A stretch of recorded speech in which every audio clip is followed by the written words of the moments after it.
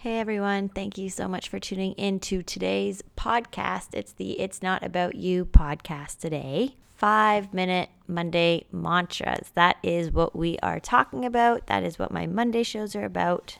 And every Monday I release these podcasts in hopes to give you guys some mindset tips to carry on throughout the week. But this week was a little bit different because I kind of have been swamped with work and been so involved in that headspace that I legit had no creative inspiration to come up with a mindset tip. Isn't that crazy? Like usually I get inspired by my everyday life, but I was sitting there yesterday, Sunday, thinking, oh my God, I feel like I have nothing to talk about with you guys.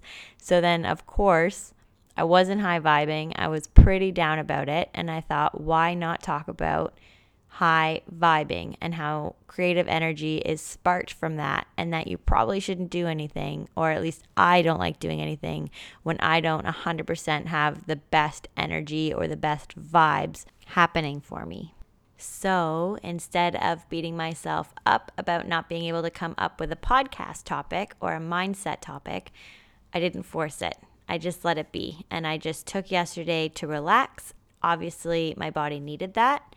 And that was the number one key that I could give to you. If you have something that you need to be high vibing for, or something creative, your outlet, whatever it is that you need to do and you can't bring yourself to do it, you have to make sure that you get in the correct high vibing headspace to do it. Because if you're anything like me, you start a project because you're so passionate about it, and then if I start to force it or do it because I feel like I have to do it, or because I feel like I have deadlines and I don't feel aligned with my passion anymore, I give up. I won't do it anymore. I'll just stop what I'm doing and just totally give up on the project. And how sad is that? But that's just how my brain works. If I feel like bad energy or annoying energy is attached to it, I'm out. I'm very aware of how negative that sounds.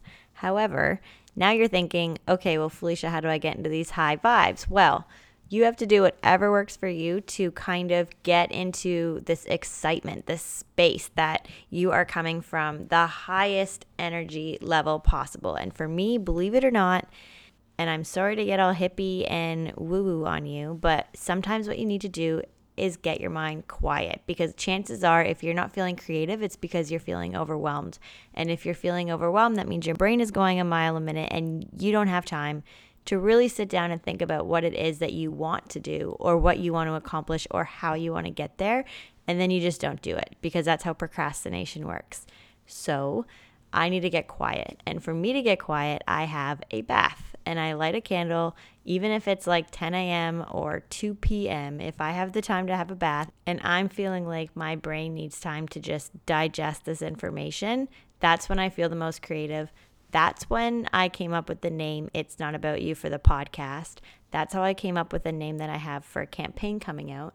That's even, now that I think about it, where I came up with the idea to even do this podcast and my It's Not About You weekly podcasts. So that's where all of my best thinking happens.